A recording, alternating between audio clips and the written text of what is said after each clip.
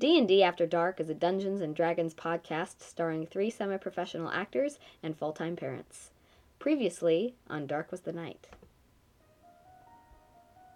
Carl Patrick and Jules Walker open a new letter from their mystery killer.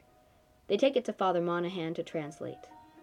It reads, "Haunting the path of the slothful man's cook is where you should look if you hunger for a meeting." Meeting with various contacts leads them to the route of the jellied eel vendor, Old Ellis. They trace the vendor's route and find a man starved to death before a display of rotten food. Jules chases a suspect on the rooftops of London but is unable to apprehend them. As they struggle with the pressure of their caseload and deal with increasingly disturbing visions, will their sanity last long enough to save London from unspeakable horrors? Now, sit back and enjoy this episode of Dark Was the Night. At about 5 a.m., Carl is going to get a knock on his door. Excellent. As the sun, after the autumnal equinox, is starting to lessen as of late, 5 a.m. would be pushing the boundaries of the heralding of the new day on this September the 23rd. Saturday. Jules, as presumably it is you who will be knocking on Patrick's door this morning,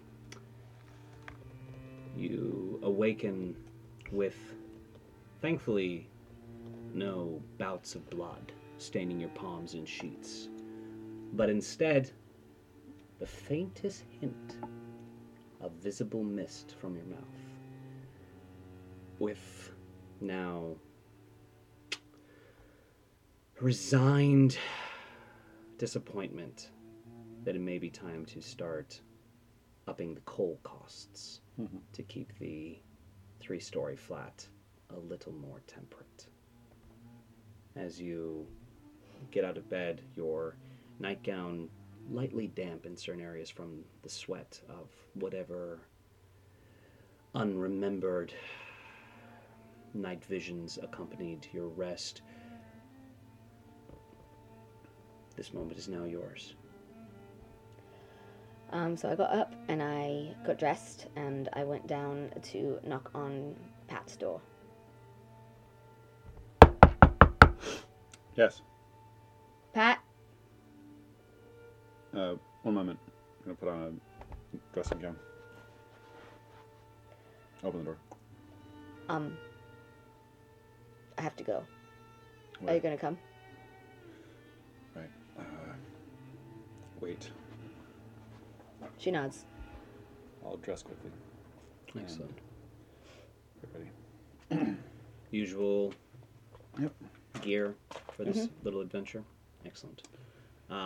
As you yourself slip upstairs very quickly just to divest your own night clothes and to make sure that everything is in place,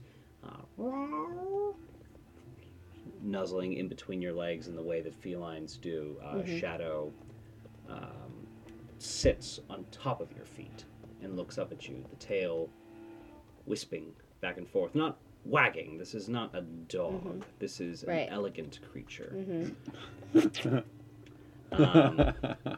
Elegant. And Shadow tilts her head up, clearly expectantly. So I'll pick her up. Okay. And I'm going to tickle her under the chin, which she likes. I don't think you should come with me. Little play bite on your fingers at that comment. Well, I don't.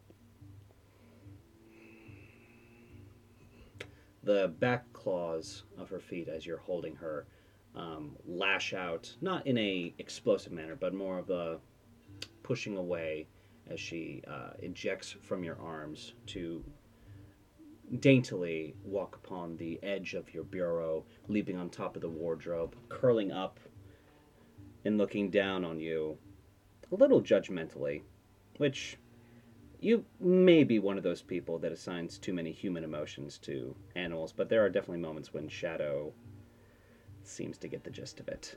Okay, fine. but you have to ride in my pocket. The shoulders begin their little dance back and forth. The pocket is opened. Well, the falls die out. went straight out of the dice tower, Awesome. off the tray. Landed into on the its feet, though. Landed on its feet. Didn't like that dice anyway. I'm realizing I didn't grab my spooky d20, which is peculiar. Dives right in. No issue. Great. Dies out. Woohoo! It's a roof chase. Say, be quiet in there, because you know how Pat is. That's not reassuring. Pat, anything else that you are? I'm not taking my snake. Yes. As you both begin descending down to the first floor of the 17 Shaftesbury Avenue, the of we're making your way down these rather noisy hollow stairs. Which she Jeez, lives under the stairs. You do hear a and boom, oh, and you see one of the steps down, maybe the fourth or fifth one up, just kind of jut up for a brief second. Oh. Before you hear just kind of muffled whimpering. And you hear, who's up? We'll be back at date before breakfast, We'll be back Miss for Pearson. breakfast. Watch your head. Door. Wait a moment. The two of you make your way into the misty morning of Victoria's London. And Jules, as this is your little foray, I guess I will ask, is this... At this point in time, the carriages are not abundant, so you will be having to hoof it for a substantial portion of this. And due to I know the location, every way to get there, fantastic. so I'll go whatever's the fastest, and Pat just has to keep up. Well, the most direct route is often the most direct. So that being said, Wow. I know, right? Some deep lore and There's knowledge deep right there. there. It is definitely no Urim mantra, but it's a Urimism. What? Because the DM, in his infinite knowledge, has forgotten the location of Lord Smithfield. Don't worry, I got it. I figured that was the case. I think I may have to write it down. It's in Camden Town, the townhouse. Thank you. Townhouse in Camden Town. It is not a light promontory that's in front of you this morning, but as it is one that is practiced in your... Well, and the carriages will be running by the time we come back, so. We can get back easier. Oh, that was definitely the incorrect Camden Town I just typed in. That is very hilarious. No, it is definitely going to be just shy of an hour. Yeah. Figured. I figured it'd be Yeah. at least 45 That's what I minutes. figured. And literally the only reason that it is such a relatively small amount of time is because of the... We probably also don't have to wait for any kind of, no one's in our way. Exactly. God, it would be Yeah. a lot of traffic. Not to mention your foreknowledge of the Yeah. of the best routes to do so. All right.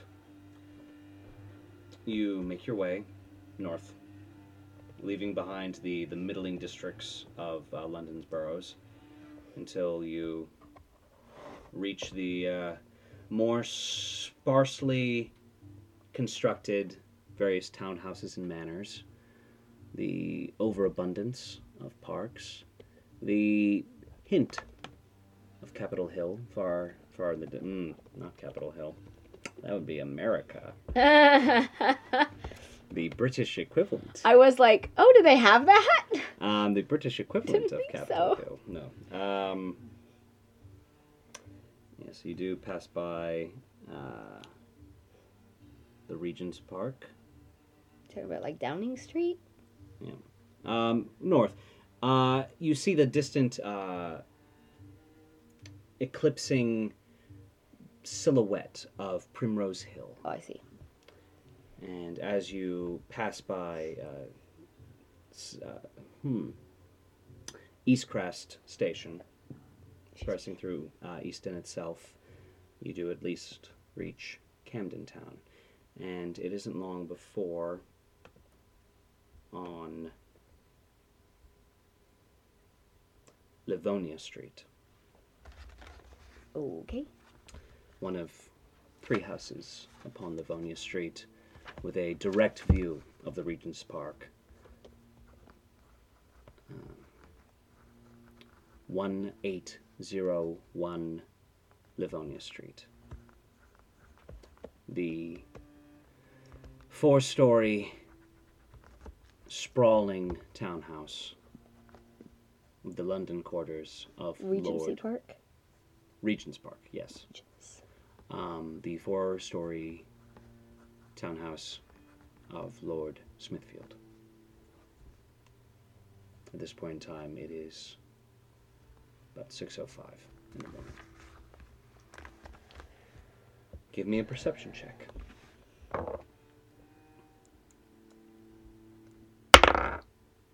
21. Excellent. With a 21, you do see on the first floor the slow-moving silhouettes of the numerous servants, maids, butlers, beginning their morning tasks in preparation for Lord Smithfield's awakening, and no doubt So he's in town then. yes, and no doubt to also attend to his guests, who have attended one of Smithfield's ever-famous gatherings, of which wine flows, food is prepared in overabundance. That which is wasted at the lords and ladies' tables is passed along to the servants' quarters, thankfully enough. But from there, no speck of these illustrious feasts ever sees the streets. Instead, it is left in drums upon which to spoil, and then left to the amenities of the city itself to clean up after it. Smithfield feels to feed the homeless and the poor would be an insult to their pride. Indeed, how could good, strong Englishmen ever accept the charity of those above them? No, it is when a man makes himself that he can truly be called an Englishman. Says a noble who had everything handed down to him. Precisely.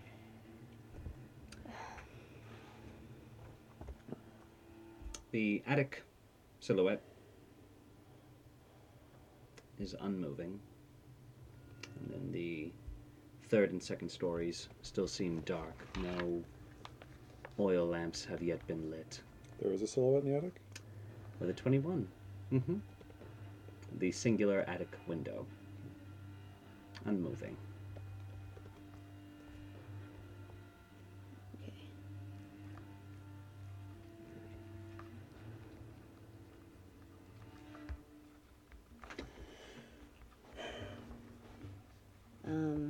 This is why I usually come at night, because I don't really want to climb the building in the daytime. So I'm assuming that we're in the park, looking across from, a semblance of cover. It was really convenient of Sir Arnold to have his townhouse be across from a park. That makes it a lot easier to spy on him. Nice guy. However, I do want to cross the street inconspicuously Certainly. and just try to get a better look at the silhouette in the attic. All right. At 6:05 in the morning, I will say that the fairest hints of individuals are beginning to make their way into the streets. Yeah. Certain boys setting up shoe shining stations. That's a fun Shoe shining shoe station. Shoe signing. Shoo. The various milkmaids beginning to dispense their wares, and perhaps a Victorian era walk of shame, though I'll no doubt wishing a carriage would arrive instead. But we will not draw needless attention to them and their delightful indiscretions. Too late. Too late. So why don't you go ahead and give me, for your purposes, a deception check. Okay.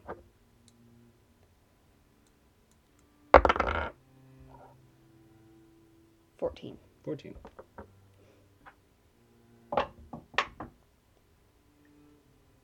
There's the other d20. You guys are in trouble now. With a 14,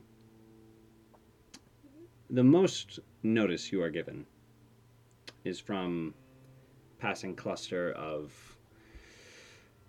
flower salesmen who are beginning to open their roadside shop, hoping upon hoping that a high-born person with a fat purse will be in a glorious mood after a night of frivolity, and perhaps would be willing to spend a few pounds on a cluster of roses for either their wife or their mistress, whomever they need to appease this morning. That is the only acknowledgement you're given, just a You approach, you're even closer. At this point in time, you may either give me a new perception check or an investigation check. Perception. Ooh, 22. Ooh, one better. With a 22. You never guess.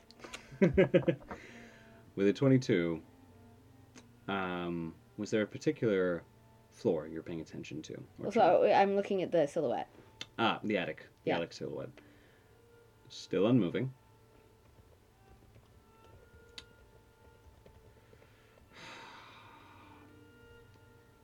Doesn't appear to be in a lit area. Uh-huh. It's just the hint of the easterling sun beginning to peek through this dusty interior, that a general shape, most certainly humanoid, is being highlighted. The glare of the window itself robs you of any ability to perceive individual details. However, it is not bulky. It is draped. It is a humanoid figure that is adorned in numerous draping cloth. Somewhat sheer around the face, but abundant all else. Oh, okay. Are there any windows in the attic that appear to be slightly ajar? There's but the one window in the attic, that facing Smithfield, Regent's Park. Is it slightly ajar? You know what? You may need to get up there to find out. You know, use your knife. You could use your knife to open it. Shadow. I'm gonna pick up my cat and I'm gonna point up to the attic and I'll be like, Yes. see if you can get in there. I'm watching this from the park. I'm like, she brought the cat. What? What on? See if you can get in there, Are we catching mice? but don't be seen. She was. Give me an animal handling check. Oh no, that's not Good good. thing she's trained this cat. This feral cat. She's like, just go look around, kitty. Oh, 17. Oh. Holy crap. Okay. She speaks cat. Well, Shadow and I have an understanding. You're both from the street. to momentarily pull from your perspective and instead to adopt a new POV. New POV calls for, of course, different music. The servants. Or the point of view of the house. As you are pointing to the window, relaying your instructions to her, Shadow observes you, focused in on your features.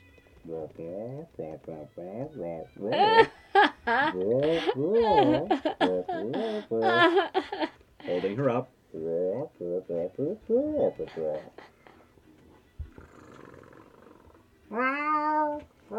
She hops out of your pocket. And Jules is like, I don't know if this is gonna work, but she can handle herself probably better than I can. So You see her. I'm convinced, by the way, this cat's been alive for like 50 years. It is for these reasons that I contribute to D&D After Dark on Patreon. So can you. Just kidding, we don't have a Patreon. I was about to say, if you've been busy, okay, cool, sure, why not? So, Shadow, aptly named, makes her way to, we'll say, the gutter that frets the side of this building. And first she inspects the inner of it. Echoes up the gutter, pulls her head out. Instead, just starts pacing back and forth alongside the alleyway of this building. Thinks she sees something. You hear a brief rustle. Ting, ting, ting. A can rolls out of the alleyway. You see Shadow emerging happily with a mouse firmly grasped in her teeth. Breakfast, well done. She well done. spits it out at your feet, and then almost looks sheepish as she recalls you tasked her with something. Oh my god. I'll pick up the mouse and put it in my pocket for good. her later. Shadow goes back into the alleyway, and we'll say your 22 carries over. You see, there's really no other way I can say it. This cat is parkouring. Great. Like, up. I love it. Up the various windowsills of both the adjoining servants' quarters until she gets up on this kind of balcony, slanted roof over the second floor.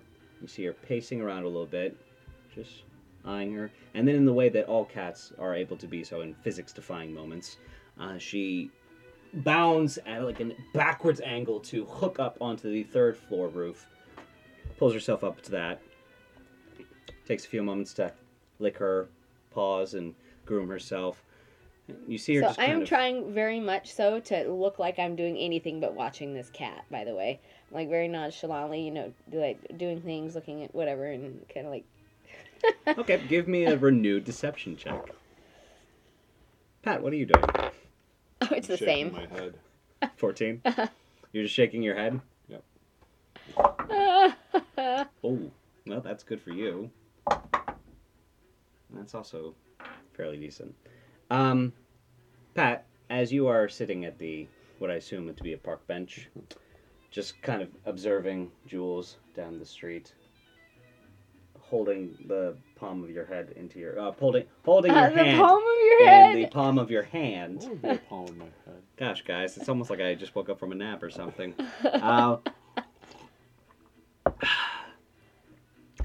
And a figure takes a seat next to you and opens up a wide newspaper and just seems to be in a bit of a chilly morning this late September, wouldn't you say, sir? Indeed it is. Back to Cato. Okay, great. Shadow. Cato! Not Cato. Cato! Cato the Shadow! Cat, Shadow. Shadow. I see what Cato, happened. yes. It's going to be a long night. It's gonna be a long night. Gonna be a while. It's gonna be a dark night. Badoom tish. Shadow has now made her way onto the very narrow slated tile of the ultimate roof, the pinnacle. Uh-huh. And you see that she is now walking around this extended sill, holding the attic window. And she remembers, don't be seen. But she's a cat, so all she heard was wah, wah, wah. And She has survival instincts. So she just kind of peeks her head around, and you see her just inch slowly onto the sill, and then sit on the windowsill, looking into the window. You just see your cat starting to push her paws onto the window, making little sounds on the wood paneling, not the wood paneling, the wood frames of the glass panels of the window. And you see her just kind of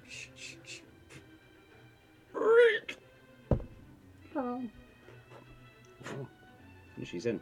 Huh. Okay.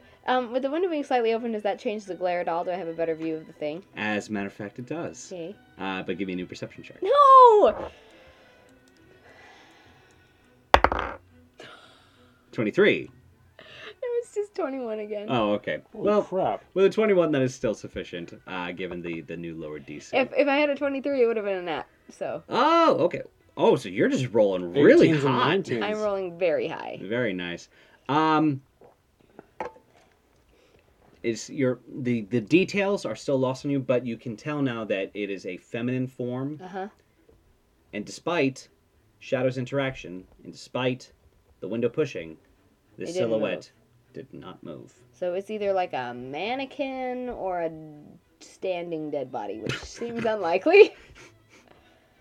That's creepy. Unless he's got her, like, hung up in the attic. Yeah, but there's not a thing above, is there? Not that you can perceive. Okay. So, it's probably a mannequin. But, Is she looking at me now?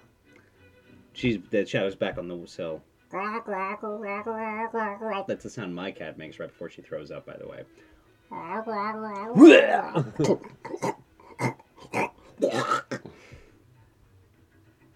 Great, that's great. can't connect it to you. I'm gonna point. I'm gonna The look. cat just broke into his house. Who cares? Connected to you. It's like, well, that's great. We gotta send this off the CIA. I know who this was. So There's only one woman with a cat in all of London. Am I I'm sexually gonna- over this?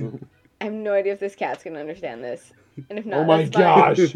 But I'm gonna look at the cat and I'm gonna point at the mannequin, and I'm gonna go like tug on the fabric. Give me a disadvantaged animal handling check. That's Don't make totally me fair. breakfast. Oh, that's actually not as bad as it could have been, but it's only an 11. Okay, with an 11, Shadow looks down at you, and you just see the kind of head tilt as you are pantomiming, and she just starts going. So when I see that this is clearly This is not going to not work, fair. which Emily is having flashbacks to trying to getting whipped cream in China right now. Oh, yeah. That's Anyway, hilarious. it was a lot of pantomiming that was unsuccessful. Mm. Anyway, I just feel like, come back. Give me another animal handling check. I'm gonna hold up the mouse. Okay, you can make it with advantage.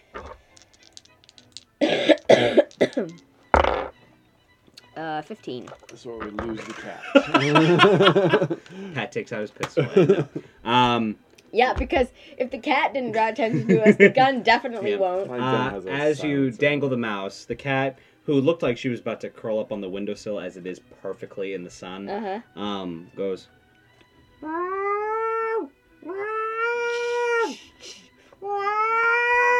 And just starts bounding down the various rooftops.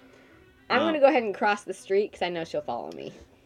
As you are doing that, a third floor window opens, and you see a scullery maid, advanced in her years and rather plump in her features.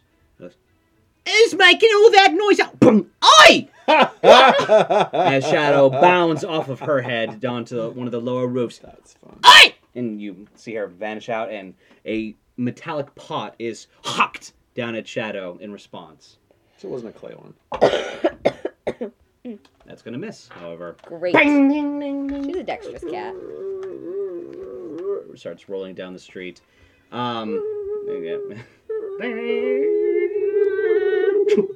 Yep, exactly. Thank you so much. I appreciate the tag team on that. Shadow scampers immediately after you, and we're gonna see if the scullery maid. Also scampers. Also, no. We're gonna see if she perceives if the cat is following an individual.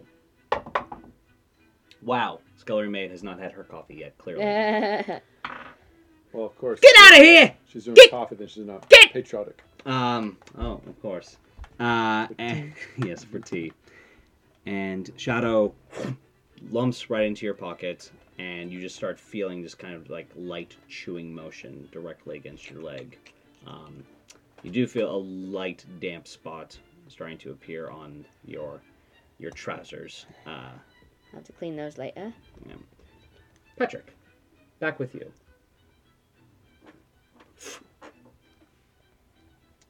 Glance over to the newspaper. What's on the news today?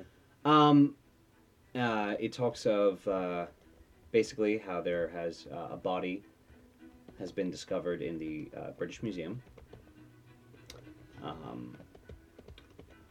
Sensationalists believe that is this Ripper's return. Others are, you see slight little flowered puff pieces, such as Lord Albert's prize Parisian receives the blue ribbon for most well-groomed feline at the Cumberland Show of Cats. A final round is to be held in 1 week's time not 1 week's time, but in a few weeks' time on October the 7th.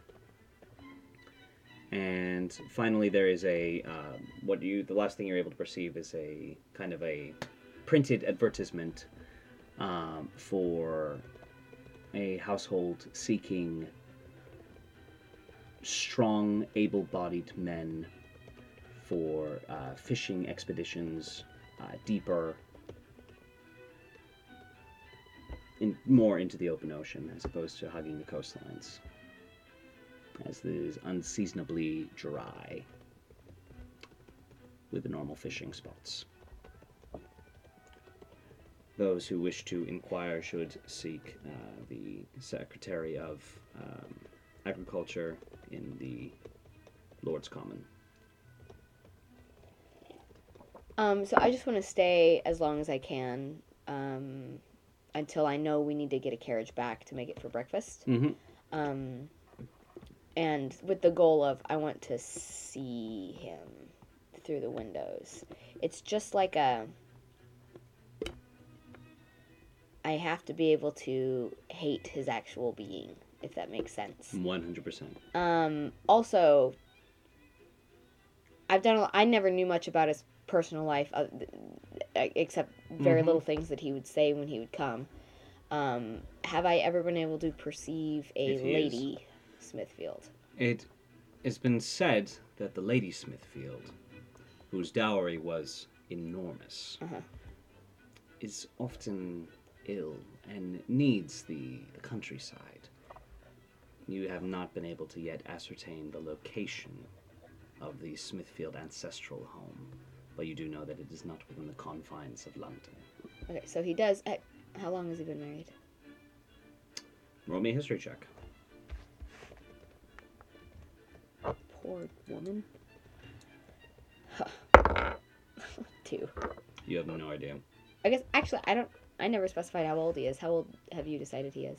I'm going to say that Lord Smithfield at this point in time is exactly 50. Okay, so he's probably been married a while. Cool. Mm-hmm. Roll me one more history check. Okay. Natural 20. Natural 20. While you do not know how long he has been married to his current Lady Smithfield, you do know that she is the third Lady Smithfield. Oh, these poor ladies. Okay. The first one died of a mysterious illness. Sure she did. The second one died of a mysterious illness. The third one has a mysterious illness. Oh, great. I have a mysterious illness. This is great. Oh, fancy that. Awesome. Thanks for that. STDs.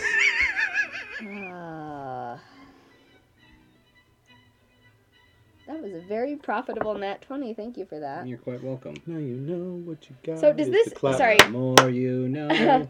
Does this epiphany come to me like right at this moment? Or is this something that I've known? I kind of like the idea of this epiphany coming to you at this moment. Cool. So then what is happening in the story is I'm watching. Do I see him? Give me one more perception check. Because that would help trigger this, I think. Oh. That's a 21.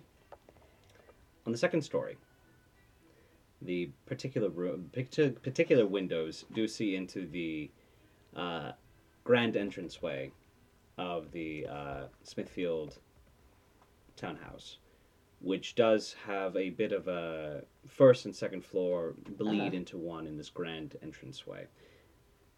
And you're able to perceive the stairwell leading from the second to the first. And already in an immaculately pressed suit, tails cuffed, white gloves in place, always with the damn gloves. The Ugh. Okay, sorry. the sandy blonde mutton chops, sorry, not lamb chops, mutton chops, and the coiffed hair, almost French in style, and the piercing hazel eyes, almost so dark that they can't even be called brown, more of an abyss of green and brown together. The Lord Smithfield, descending very casually, reading a small black-bound book. So I feel pain in my scars on my back as I see him. And I just get kind of a moment of catharsis of hate.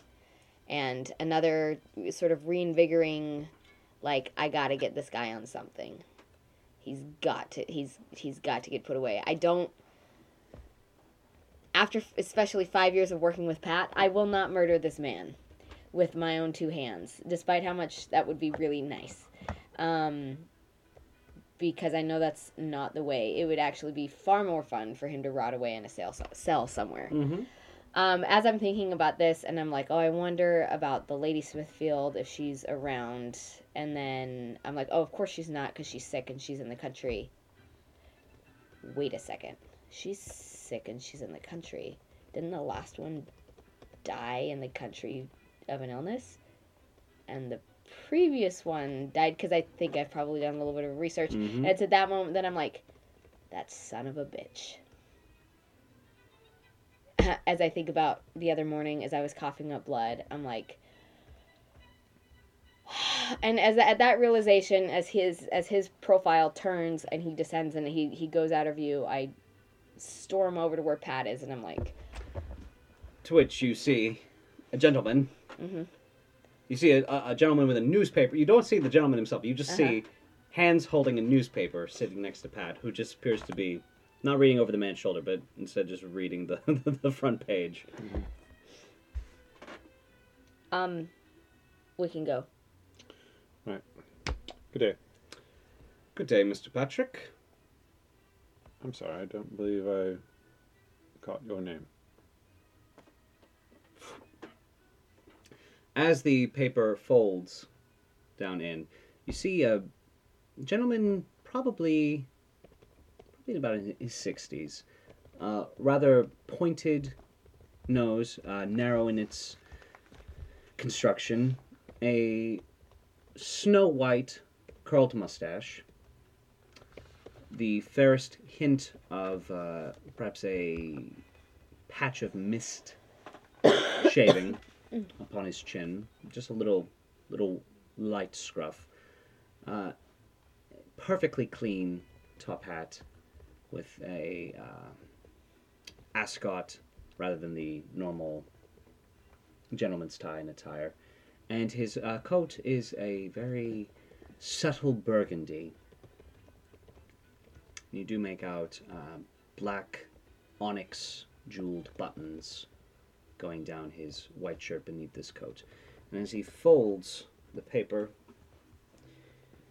he says, "No, we have not yet had the pleasure, but I couldn't help but notice that you and your companion, Miss Walker, were in a fair rush this morning.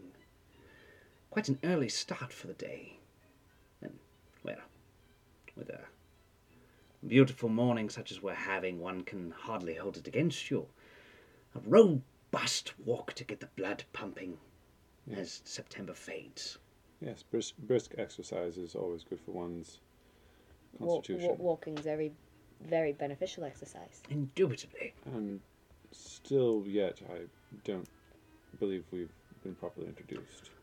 We have not, and unfortunately, nor shall we at this particular time. But I would be remiss, and I would hate to be rude and to leave you with nothing to address me. So you may simply call me Mr. C. And the reason why I've arranged for us to have this brief interaction, for brief it must be, I'm afraid, is that I represent a coalition of interested individuals who have taken note of your many exploits, that of you and your ward, of course, and would require a... Oh, Lord, what would be the proper way so as not to have you reaching for that very, very powerful weapon at your hips, sir? Let us simply say, my employers have an errand that demands discretion as well as competence. And we are simply wondering if you are exclusively at the beck and call of Scotland Yard. So I'd like to do a investigation of this gentleman to see if I can figure out what this coalition might be. If he represents the Queen, or if he represents something like that. What Certainly. like it Crime does, boss. like yeah, does this a crime boss, does this guy look like he's, oh well, you're obviously the Prince of, Exactly. Bohemia in disguise, trying to hire me for services. So I'd like to do that. Go type for of it. Give thing. me an investigation and a detective. I almost want calling him inspector. It's terrible. It's so early. And you haven't even had your tea. It's only an 11. Oh, that is a terrible roll for you, sir. I know. What was that, like a 4? Can I do an 5. insight? You may do an insight. It's awful. You get something with an 11, don't worry. I also got an 11. Yep. He is perfectly cordial. I'm a little burned out, I guess. You're a little burned out. He's perfectly cordial. That is what your 11 picks you up. Oh, okay.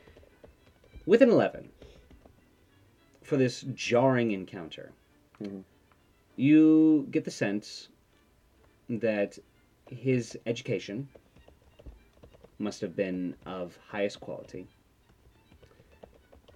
And this is simply not only due to his vocabulary, but also the fact that throughout the entirety of both his reading directly next to you and his address to you now, his back has been absolutely ramrod straight. So this also indicates that while his education has been immaculate, his personal bearing, his social standing, is not that of a lord. You get the sense that he is a very high-end servant, as to whom, alas, those details escape you this time, detective. Let's say What kind of buttons did you say you had? onyx. It's got a burgundy coat with onyx buttons. Yeah. So I think that's come up before. No, but we can probably look, ask around and see if there's anyone who has their servants dressed that way. I was hoping. Okay.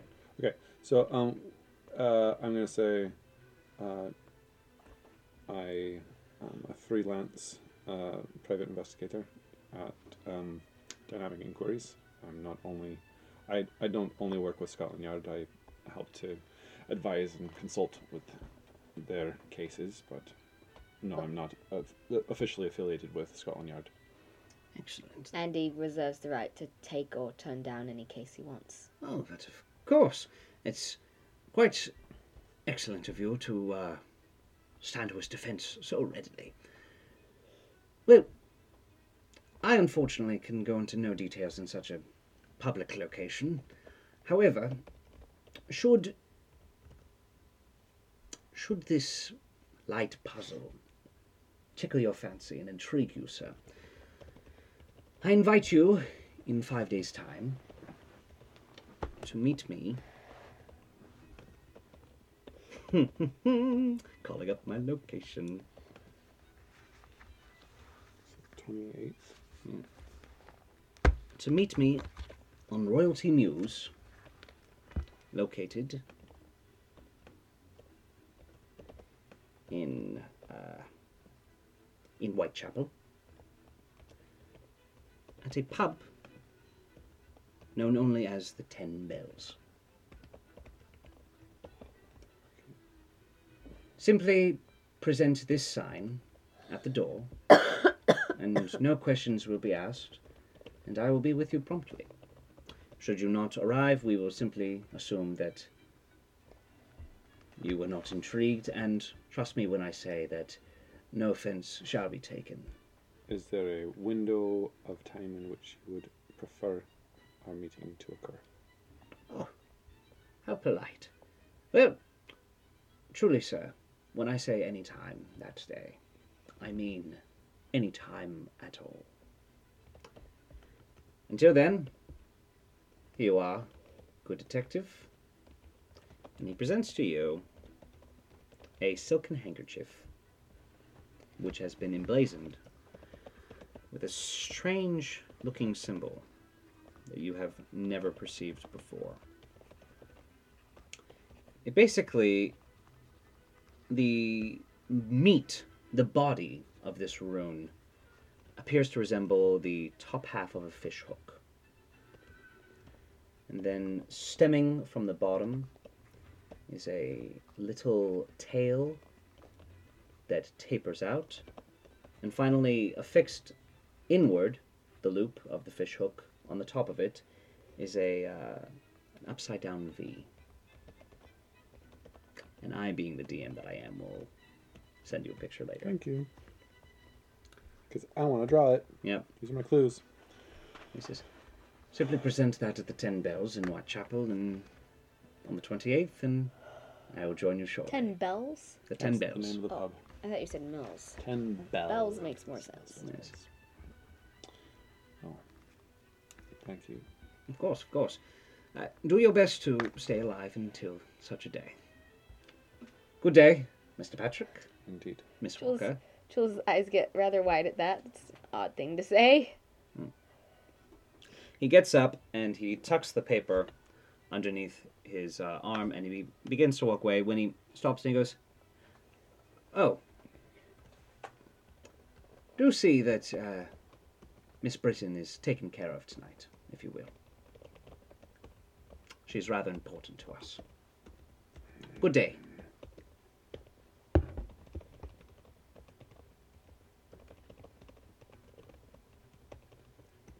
I'm just gonna let that sit until I've had some coffee. The strangest things have been happening since that woman turned up.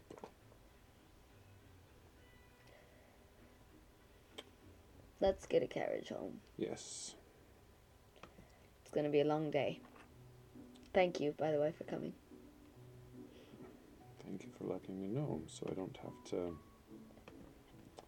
add that to your upcoming conversation about parole after after a police officer attacked you. See, the lawyer's mind within Carl Patrick is already starting to churn. I've already told you. I've already talked to her. I don't remember No. the conversation I don't think about so. that. And so I'm gonna say, Jules, So, probably as we're in the carriage. ride home. as we're in the carriage, I'll Shilling. In- Just a single shilling. Sorry, shilling half. Half a shilling? a shilling and a half. A It's a shilling and crown. half. Gotcha. No, almost a crown. One shilling. Money. Look at Money, the money. money, just money. Look, It's in the look at the money. money. It's in the money. So So long, so I'm gonna say, speaking of which, five. your unfortunate incident yesterday Yeah. complicates things, but does not make them impossible, as you were assaulted by a police officer. I mean, he You- didn't assault me. You were assaulted by a police officer, you protected yourself, and then were beaten by more police officers. This is an instance of police brutality more than anything else. You're 100% in the clear. That is, they don't have a case. I will do whatever you say. Good. Whatever you say. Yes. Especially Oh, I especially want to since bring out. Oh, what a good darling you are. You did so good. interrupting conversations. Especially since Big hugs on my kitty. Constable Pallets wasn't sent for. You did not call for him. He didn't. specifically said you did not call for. I told you that. Yeah. Yes, Pat. you did. He specifically said you did not call for him. Okay. So he, unbidden, reached for you. Well, that does. Well, I don't know if I can say it makes me feel better, but it will make things a bit easier for me. Pat, it was so strange. He knows not to He touch does. you. If anyone knows not to touch you, Although it's him. you know that if Jimmy's touched me, I would just back off, or tell him to let go. Either way, But anyway, Pat. Okay. So I was talking to the witness, right? right. And as I was talking to her, suddenly she changed from being who she was, I guess. I haven't told you because it was so... it's going to sound insane, but she was looking at me, and then her head turned upside down. And you had taken some of the doctor's medicine that morning. Yeah, but I don't... Let me finish. Her head had turned upside down. It was frightening. And that's what I thought first too. I was like, oh, maybe I had too high of a dosage. I don't think so. Anyway. And then she turned into Sir Arnold. But a perverse, rotted Sir Arnold. Like his flesh was falling off. And he came towards me and he grabbed my face. And I was stunned for a moment. And then I did what I do to try to get him off me. First I called out to Jimmy because I thought I was dreaming or something, and maybe he'd be able to wake me up out of it. But I guess he didn't hear me call him, or I don't know. But when I grabbed Sir Arnold's wrists to get it off of my face, I woke up and it was Jimmy. That's what I saw. And this wasn't the first time. The day before, when I was getting ready to go into the reading room, I looked into one of the windows. I was casing, like I do. And I saw a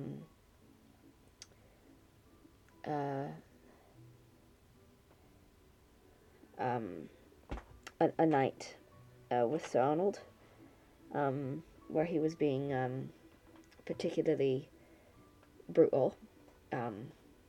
But I saw it from a outsider's perspective. And then there was a woman who interrupted me, and I was speaking with her, and then she called me a whore, which she doesn't know who I am. It was strange. I just decided to walk away, and I turned to look back at her, and she was gone. I didn't take medicine that day. But if we have to call it the medicine for the inspectors, that's fine. But that's why I don't necessarily think that that's what it is. Last night, though, I was just reliving a memory, so I don't know what's happening with me. I don't know. It's not very relatable. Maybe I'm unreliable. Maybe I should just be staying home right now. I don't know. But that's the truth of it. I wish I hadn't said that, because that makes it more difficult. Said what? That you had a episode before you'd taken the medicine that makes it more difficult. If it's the same thing, I don't know. Maybe the woman just ran away really fast.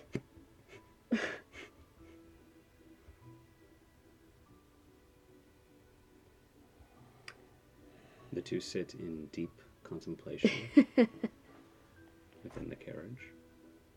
Patrick looking as if the weight of the world is on his shoulders. Right. So when we get back, we're gonna see if Butterfingers and Spiker are around. Go ahead and give me an advantaged perception or investigation. We probably get back like in the nick of time for breakfast. Very much so. Okay. Perception, Mm-hmm. you said? Or investigation. Okay, that is a 17. Okay. With a 17, as you turn down Shaftesbury Avenue at about 13, you do see next to an alley wall, you see the familiar gender-neutral form of Spiker as she bundles herself up in boys' clothing to conceal her identity, and she's kicking a wrapped looks to be a cabbage that has been wrapped in various twine repeatedly, and she just seems to be kicking it against a wall, bounces back, rolls back to her. She looks in the general direction of 17 Shaftesbury, not Smithfield, 17 Shaftesbury, and goes right back to kicking. Cool. So it's just Spiker. Spiker right there. As you go a little bit further, you see at a shoe shine station. I can't say that it has never been set up on Shaftesbury Avenue before, and you see Butterfinger just putting out little tiny wares, as well as taking off his cotton cap and laying it down, and just sitting expectantly right next to the shoe shine station, directly across. Does Jules see that? I'm almost positive, at least when she's getting out, if nothing else. She's just going to say, "Oh, heaven help anyone who gets their shoe shine by him." I'm going to... Can we pause briefly so I can go to the restroom? Oh, I suppose. Thank you. And we're back, having voided our bowels. Or bladder. Just mine. Just my bladder. I'm going to go up to Butterfingers and drop 2 tuppence in his cap and say,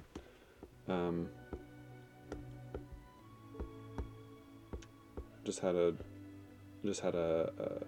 meeting with a gentleman, white mustache, burgundy coat with onyx buttons, goes by Mr. C. Did you happen to see anyone meeting that description? Top hat, ascot, and meeting that description around my flat today? You see Butterfingers immediately start getting really sheepish looking, and he goes, "I'm so sorry, Mr. Patrick. We just got the orders from Jack this morning. I literally just got him maybe an half hour ago. Fair enough. I'm sorry. No, it's all right. That's not you. Mr. C, top hat, white mustache. He probably won't be back, but if he is, What's let me burgundy? know. Kind of a reddish. Ain't that a wine? It is. A reddish How purple. is it that you know that it's a wine, but you don't also know that it's a color? If it's red, it's red. If it's purple, it's purple. Right in between. So you know that it's the reddish purple. So you were lying. I'm just kidding. I'm just calling out Robo. it's a reddish purple. Oh, thank you. That is so nice of you to point it out to me like that in simple ways that I can understand, because I'm a 12-year-old boy and I'm not a 30-year-old man who knows colours and wines. Not just that, you're also an ascending 3L, right? Anywho. So you plot hooks aside. Okay, Or so plot holes aside. so then we'll go in. And, Yeah, not a it's plot actually hole. it's actually Butterfingers the entire time. He is the murderer. Oh man! Okay, so then we'll go in and And as you enter, you do smell immediately coffee, tea, yes. and blueberry scones. Aww. Oh, lovely. I'm going to change my pants and take a second to clean out my coat pocket. Great. She left you half of it as a present. As she does. The bottom half. As she does. So I'll clean that out and leave her lovingly up in my room and give her lots of scratches, and I'll bring her up some milk. I'm gonna Go pet your snake. no, I'll make sure he's fed and all that, but I would like to get a newspaper. And when Jules comes down and rejoins, I'm gonna go.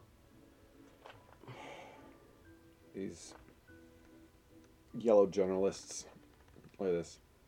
A body was found at the British Museum. I mean, they probably don't want to freak people out to say, you know, a body and a third. If they're going to, you know, expect any. I'll catch that. Miss Shaking. Pearson just kind of, and as you are handing it off to her, you do see that she does have a big welt right around the top of her eye. What color are her eyes? Her eyes? Yeah. They are Black now. You're not wrong. No, so she's got that sandy blonde hair, and sorry, I closed that window for whatever reason. I want to say blue. I want to say blue. Okay, Yeah. that's fine. That's fine. I was just curious. No, of course. I should have this called up anyway. But as she's handing it to you, and she's just saying, "I'm sorry. A third? A third of a bot? This is stuff I'm not supposed to know, Just is the it? shoulder and arm. It's going to be public knowledge soon, I'm sure. Oh, right. We found one body cut up into different pieces and then part of another body. Fantastic. I mean, don't ask questions if you don't want the answers. No, that's on me entirely. Did you tell me? You probably told me that you found the rest of the body, right? Yeah, we talked about Totally. it. We did a debrief there. I remember we did. But don't worry, we found the rest of the body. That's absolutely fantastic. Mr. Patrick, can I get you anything more hearty? Perhaps I could boil some eggs, or anything along those lines, sir. No, this will do. Thank you, Miss Pearson. Jules? Thank you. The scones are lovely. Oh, well, Be I'm sure you do something about that eye. I was going to go see a physician. Thank you. Damnedest thing. I appear to have also. Quarters are lovely, though they're also just a bit cramped, and I'm afraid I must have slept a little incorrectly. By all means, you feel free to sleep in the kitchen as well. Is that permissible? Because I think my cot actually would allow me a little bit more absolutely. leg room. And she kind of pats her leg a little bit, and she says, "It's if you want basically asleep." If you want to change around some of the arrangements, put the pantry under the stairs in your sleeping quarters, and move your sleeping quarters into the pantry, by all means. Oh, well, thank you so much, Mr. Patrick. Is there a certain day that I could do so that would not be a gross inconvenience? You can do that The today. servants' quarters are. Oh, excellent. When I get back from the doctor, then. Do you have a doctor? I see a few. I'll write down. Doctors are not. I'll write down Dr. Thomas's information. Oh. She's going to look at that and she's going to go, Is this your personal doctor? Yeah. Oh. He's a good man. He'll take good care of you. He has reasonable prices. He's a good man. Yeah. You say you're close? Yeah, ish. Not any closer than a doctor should be with his patient. Oh, but- of course not. Oh, never would I suggest anything of the kind. Well, thank you, Jules. I really appreciate this. Yes, I will have to take a carriage. This is quite painful.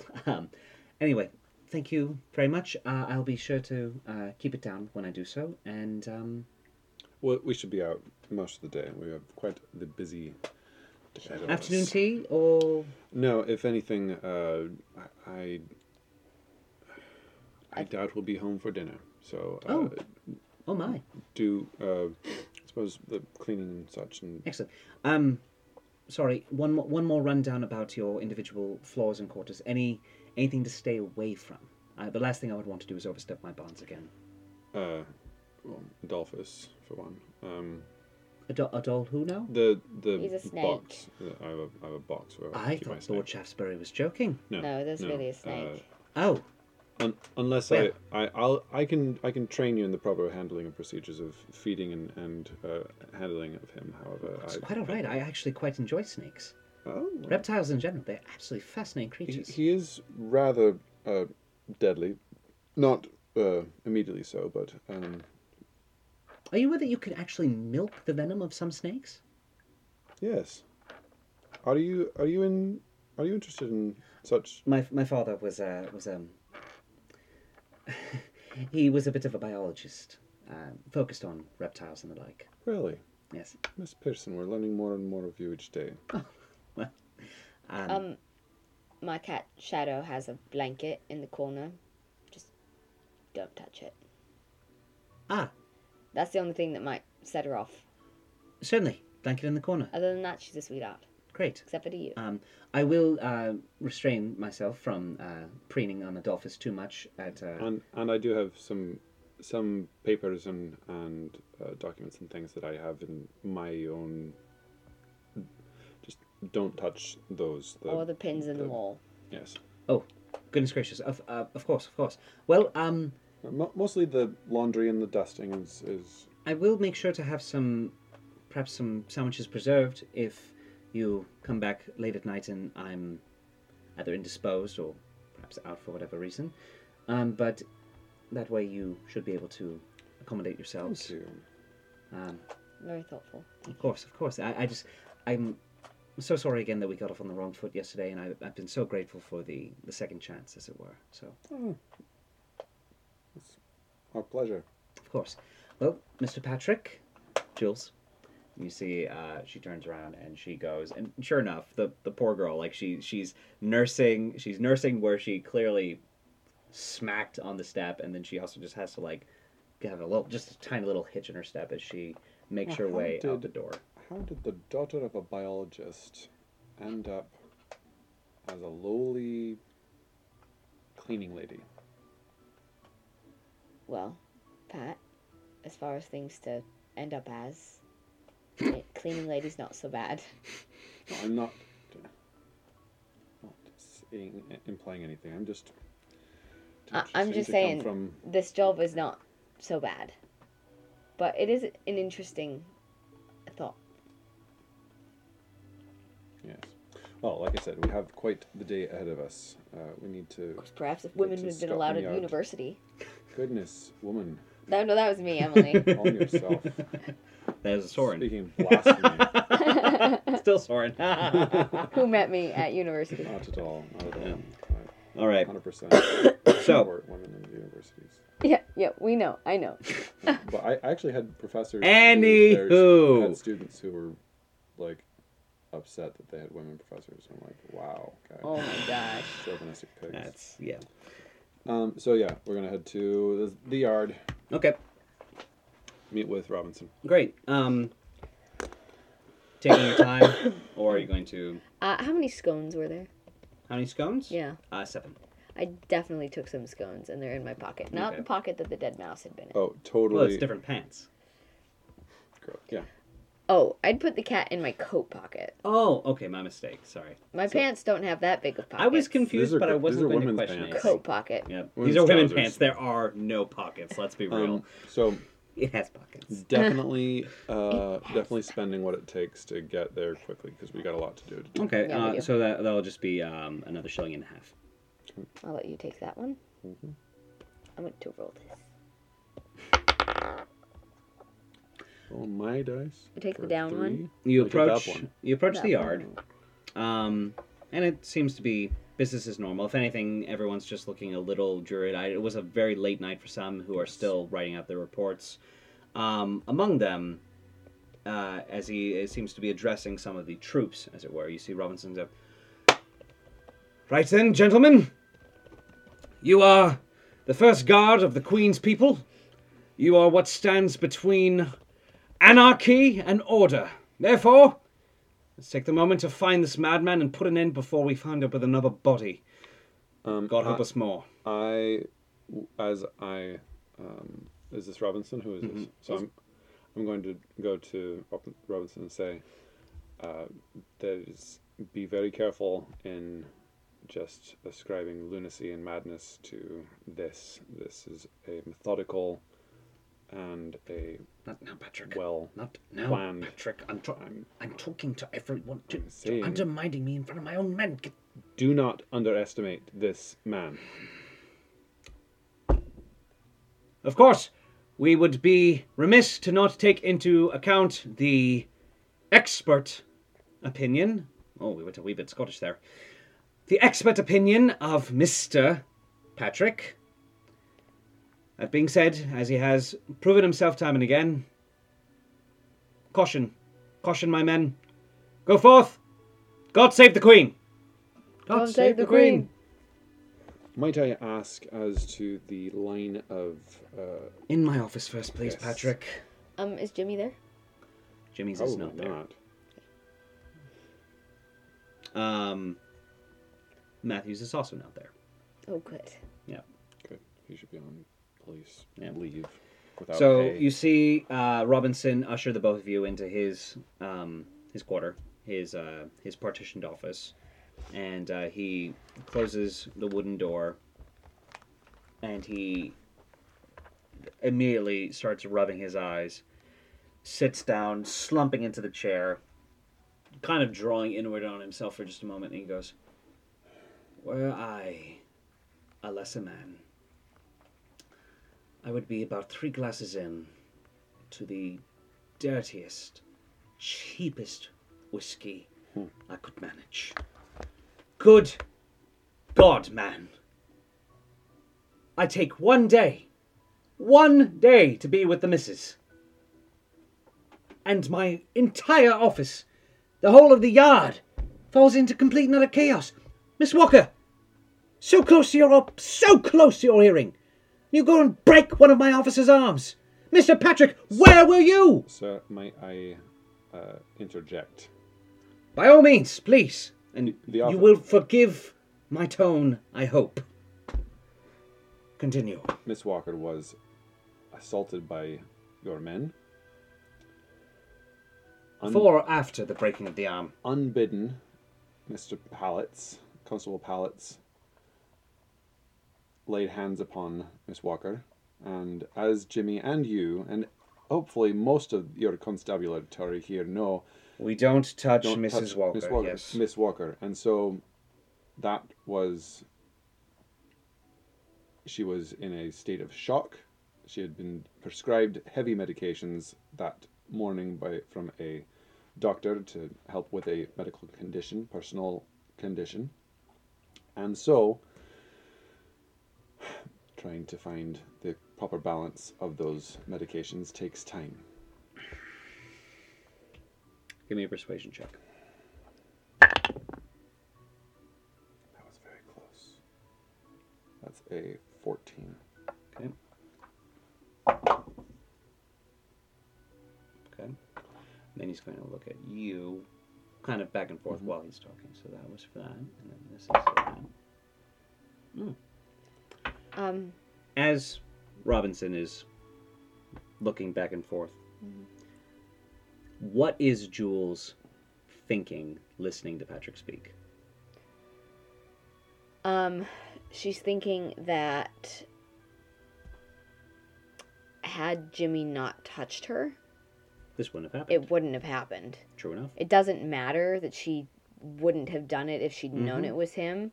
The fact of the matter is something was touching her in the vision, and that's why she responded that way. And if no one had actually been touching her, Who's no to one say would have if- been hurt. Exactly. So she's thinking He's not wrong. he's not wrong. But when Inspector Robinson looks at her, she will say, I didn't know it was Jules, Jimmy. Miss Walker. And then after she was attacked by Matthews, who, as you said, you yourself, if you were a lesser man, would be 3 drinks in. Matthews always is 3 drinks in.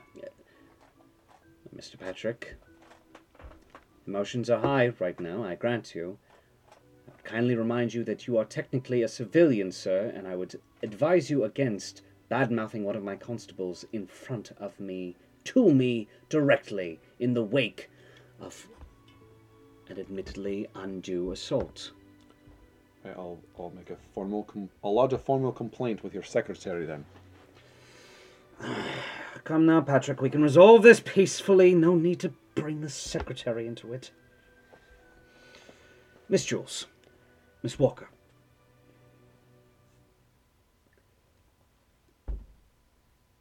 You didn't know it was Constable Jimmy's? Constable Pallett's? As Pat said, I was prescribed some medicine. Medication.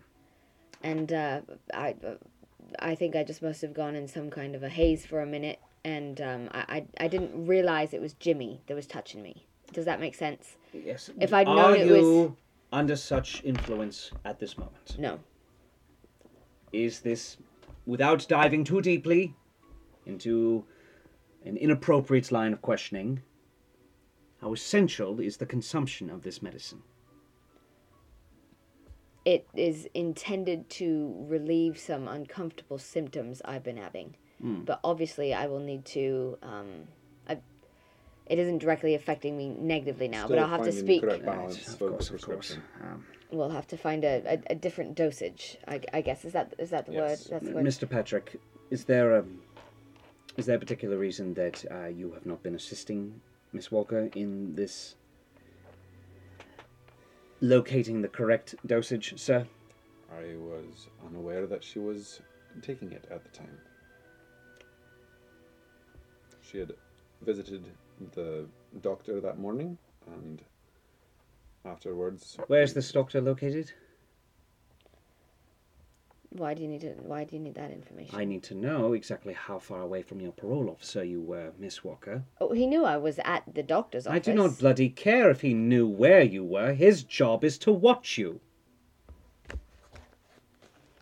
I have to remember. Shoreditch. Okay, that's what I thought. His office is in Shoreditch. Shoreditch. Oh, bloody borough, Patrick!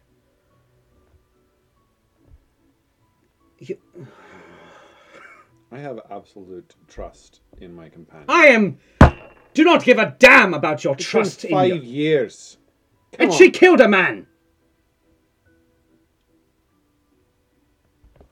She defended herself Yes. as any freeborn citizen of these British Isles would have done in her same situation. Patrick, do not argue the moral veracity of this situation, sir. You and I are of the same mind. I believe that Miss Walker has been dealt an enormously unfair hand. However, as a warden of the law, it is my job to make sure the law is followed. The outline of her parole was abundantly clear. And you're telling me that knowingly you've just been permitting her to traipse about. Not traipse, but damn it, man, I'm upset. It was looking into evidence. I was having the doctor look at... As you said, emotions are high. I can use that. I was having him look at the letter. Remember the letter that you gave us? All right, And he so- did give us useful information. While I was there, I mentioned that I'd been feeling ill, and he gave me medicine. So sworn testimony from this doctor should clear up that. Simply acting in the line of duty is an amenable stretching of boundaries. So long as it's not wholly personal, and so long as there are no other, and you see as he brings his hands to his ears as if preparing himself to plug his ears at a moment's notice. No other little individual forays before her parole hearing. Once again, I am sorry. This is not how I conduct myself. You both know that. It has been a very stressful 24 hours. Yes. While we're here, Oh, please, proceed. I'm sorry, do you not want to hear about the suspect I chased last night? Oh. Firm details. How many? Should I get the stenographer in here, or will my own note-taking suffice? I'm sure your own note-taking would suffice. Brilliant. Don't So like the I'm bloody sure- smell of them anyway. I'd already given my statement and stuff, and the officers have been around my part of the thing. right? I'm sure I You told you you, told but me. I didn't really have a chance to tell the police officers after all they saw me in a Unconscious. so I'm assuming Inspector Robinson knows about the man and how he was found and all that stuff at this point. Yeah. Yep. He's got very dark circles under his Yeah. eyes. While Pat went and saw the victim, I was removed slightly because we were aware that we were being tailed. Right. That part was included in Mr. Patrick's testimony. Yeah. I climbed up the building and I almost had him You don't say. within an arm's reach, and then he saw me and he booked it. Or she. Well, one woman running along the rooftops of London is incredulous enough, Miss Walker. Two is an entirely, almost fanciful. I was able to hold the weight with mine. Oh. Briefly. So if it is a man, it's a smaller man. If it's a woman, it's a hefty woman. Juvenile, perhaps? And it was... Ooh. I don't know, DM. Do I feel like did the eyes I see? I mean, unless you believe that you'd be able to tell someone's age just from their eyes. Depends on how thorough the black makeup was, because I will do let you roll a history check for wrinkles this. are I a will let thing you around roll a my eyes. history check Okay. for this. Well, too bad my history is garbage, but we'll see. Maybe I'll roll really well. Nope. That's a 9. No consent. That's fair. I wouldn't have occurred to me to ask, except a TS. Couldn't have been too young, because they were Right. probably about my same height. But Especially if they would be able to keep pace with you. I've seen you run, Miss Walker. right. I've seen you, yes. No need to dredge up the past, though. Appreciate that. But the assailant was very fast. I chased them across the rooftops too, and I'll give however far we made So it. aside from being just plain creepy, and of course the illegalities of being on London's rooftops, Oh shoot, is that illegal? trespassing, Oh sure. yeah. Did you see this individual actually commit any crime? No, that's why I said suspect. Ah, of course. Anyway, as we were running, they fell off one of the roofs and was dangling. I went down, grabbed onto them, tried to encourage them to use my help to get back up, and they said no. Blue eyes, though. Blue eyes. The suspect had blue eyes. They Oh. blackened around their eyes, and they were totally covered. Blue eyes. By Black, God, I black think... eyes with blue eyes. It's Miss Pearson. Wait, who's Miss Pearson? No, just kidding. Oh, gotcha. I was just No, saying you're that gonna. was So he's gonna go blue eyes. Well, I think that narrows the field quite a bit, Miss Walker. It means they're not brown eyes. It means they're not green eyes. It means they're not, You see him Purple. just sink his hand into his palms and goes, I am sorry. Anyway, we then both... I was pulled from a very, very enjoyable evening with Miss Robinson. Robinson. We then both fell 25 feet, and they ran. So, clearly we're looking for an indestructible blue-eyed machine. potentially acrobat. Oh. They were quite acrobatic. Now, Very perceptive. now, Robinson, just so we're not both pounding the pavement in the same circles, I'm assuming that you're going over the missing persons reports of people in the region. Do we have an ID of the Victim our yet? victim No, yet? we're still waiting on the coroner's report. I'll speak with the medical examiner and see how long he's been starving, to see how long he's been missing. We need to find. I believe that not only, I'll definitely show him the two letters that we received, the letter that he was here Right. for, and then also the newer letter that we received from our place, and say they are linked, the same hand, the same envelope and seal, with the phrases of war, cry havoc, and let's let the dogs of war, which we were led to in the engravings and the palms in the first, and with the scroll inside the victim's mouth leading to a scene in Romeo and Juliet. As you say, Romeo and Juliet, he does a bit of a double take for a moment, but there was a spark of remembrance echoing in his eyes when you mentioned the three palms of the first victims. And he goes, so you'll have to forgive me, Patrick. It's been an onslaught of information, and Yes. some things have been put by the wayside. And as we had identified the first victims, Yes. I had neglected to mention this additional detail that our medical examiner was able to ascertain under more strenuous examination. The implement that... Dismembered. Thank you. Oh, that dismembered. The The implement that dismembered the first victim, the entirety of that Prussian gentleman, was not the same manner in which the third of the body of that was Peter Goldrick.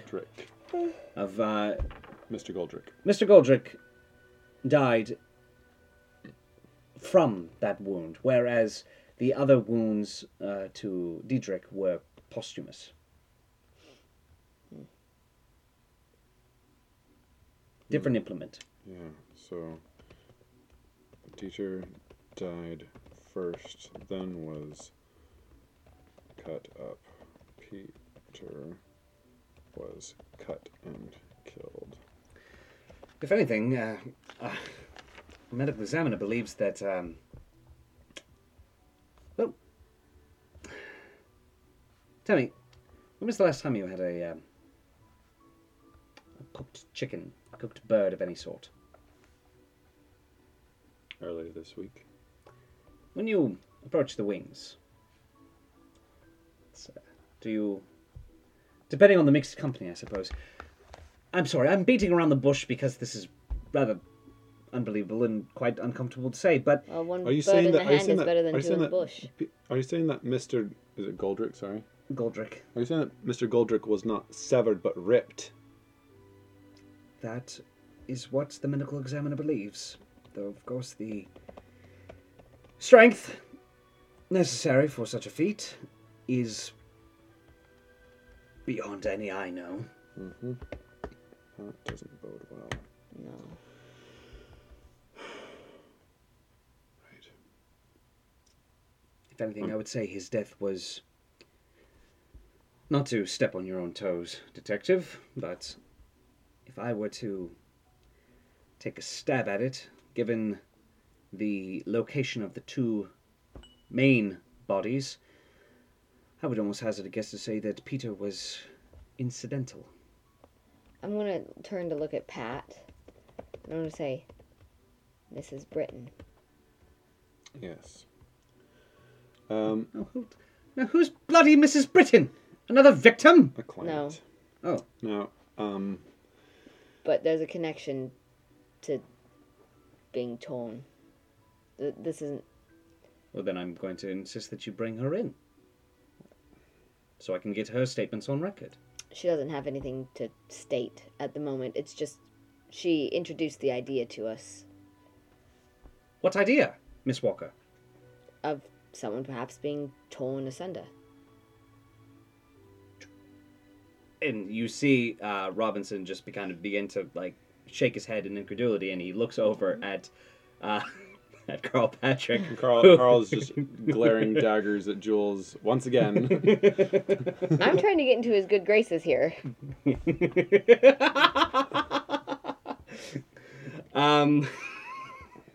There's a reason that we are the.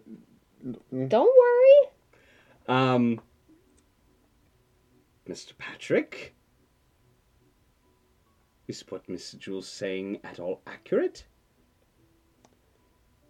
There is a woman who we are speaking with who is insane and who is not at all connected with this at this time. Not a suspect. And all she said was that she was afraid that she was going to be torn asunder. Exactly. That was the phrase. Give me a persuasion check.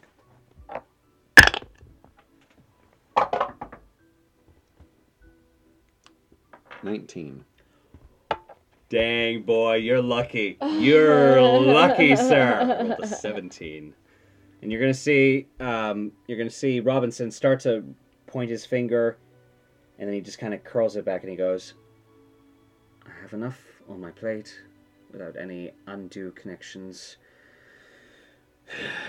Should this Britain situation develop further and any relevant information comes to hand, I would very much like it if she could pay the Yard a visit. But if this is just the ravings of a lunatic woman, I have no time, no patience. So, No, Robinson, the reason for our conversation, you have your men. What is the line of investigation that your men are pursuing at this moment, so we don't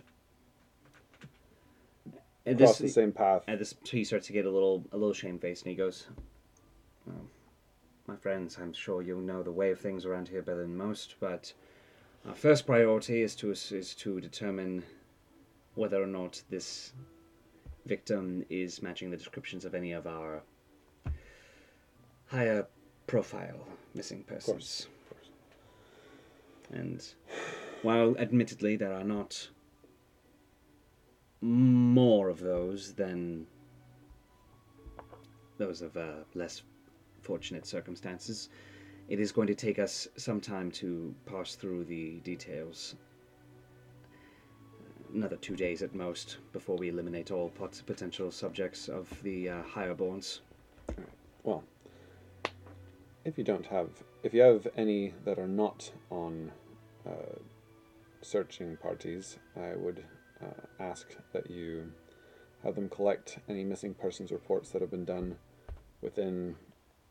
I need to get the medical examiner's estimation of how long our victim had been starving. He should have his conclusions before supper. Excellent. I will. He's been a little overtaxed himself, I'll for being honest. I'll check in with him and Sorry, we're checking with who? the medical examiner to see how long he's been starving. Do me a favor though. That Try was not to, Emily, not No. Jules. Oh. Jules Gotcha. heard it. That was Gotcha. me. Try not to make off with any souvenirs this time if you can resist the temptation. If I can. Right. Well, unfortunately, no, not unfortunately. I am going to try and be optimistic about this. I will speak on your behalf in the upcoming hearing still. When is the hearing? It's going to be in a week and a half at this point. I'm going to need the testimony of that doctor. I'll send some men out his way. For God's sake, Jules. Keep the leash tight. She nods. Patrick, we'll expect your bill. Mm-hmm.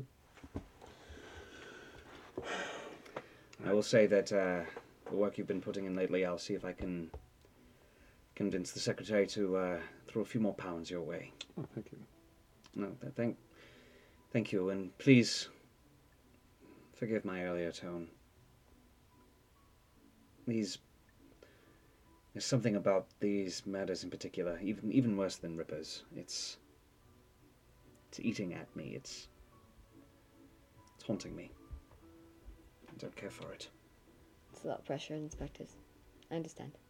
Haunting you. Now that's an interesting word. What do you mean haunting you? Can you? No. as you know, after you discovered the first victims, after relaying the orders to my lieutenants, I decided to take some time with the missus. While we had an immensely enjoyable evening, I will say that I did not sleep soundly at all. Nightmares in this profession are a commonality, unfortunately, but these were a bit more vivid than I'm used to, if I'm being entirely honest. And even though I'm awake and have been for quite a few hours now, it's just a weight. It's a weight, Patrick, and it's not important. What's important is that we catch this not madman, but maddened man, perhaps, and show that no more bodies turn up before my job is had. Dismissed. Thank you. Um, Thank you, sir. So as we head out of the police station, I'm gonna say, all right. Obviously, you really don't want him to know about Miss Britton. Is there a reason why? We tend to be fairly decent with the police. Yes, in cases that concern the police. Undue involving of Scotland Yard in cases that are not theirs and that are below them is not needed. There's a reason some people approach us and not policemen. Well, yeah, I wasn't going to give him all the kind of details, but I And thought... then you mention her name, and Robinson says, "Well, bring her in for a specific inquiry." Is that Jack or is that That's Luke? Luke. For those of you who are keeping score, the baby monitor is down here. Hey, All right, I'm sorry. I had a realization, and I mentioned a name because it isn't very often that being torn or ripped by something is brought up. So I apologize. I also noted that, and that is something that we could keep together. There is a client and investigator. Yeah, I know. I'm sorry. But don't you think we will end up discussing this if the two are connected? If the two are connected. Okay. You don't have to walk very far from the police quarters of Scotland Yard. In fact, it is a joint building, the morgue, as it were. You go in and you are immediately hit with the wave of smell of formaldehyde and preservatives and flesh that is beginning to turn rather quickly. And there you find the medical examiner, 24-year-old Kakber Booth. Kakber. Yep. That's a great That is a Spell name. that? Kakper. Kakper Booth. Great. Kakper. KACPER. PER. He has the thinnest, wispiest of mustaches. That sounds like a boy. It does sound like a boy. And I think this is a great time to pause for another pee break. And we're back yet again. Sorry. That's parenthood. It's literally in our tagline. It's true. Yep. Anyway, where was I? Right. Wispy mustache. Round spectacles. Almost telescopic in their refraction of the light so that the eyes appear bulbous and almost bug-like, which unfortunately has earned him the nickname Bugsy, though he really does not like being called as such. So only if you intend to not win his support would you refer to him. Now, Kakber Booth was a bit of a wunderkid at the College of Edinburgh. In the top 5% of his class, graduated with high honors, and was immediately snatched up by Scotland Yard because he is a legacy, I would say. His father was once the head inspector 2 times before Robinson. Mm-hmm. So Robinson's predecessor was the successor of Jasper Booth.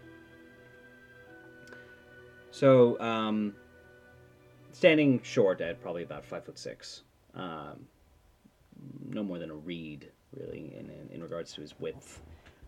Kakper sees the two of you enter and he goes, "Oh, well, Mr. Patrick, Miss Walker, and what? Sorry, Puts the clamps more firmly on his nose. and what brings me? What brings you to my humble quarters today? Paul Booth. Couple questions. First, any detail on how Mr. Vinegross was dissected? Right. Well, as you had noted in your initial observations, it was not a saw, but rather some sort of slicing instrument. However, you were wrong. That's right. I don't take pleasure in saying that, though, sir. You were wrong in your assumption that it was a scalpel or some sort of instrument. No. Please come over here. It's quite fascinating. And he brings you over to one of the numerous body parts of Mr. Vinegross.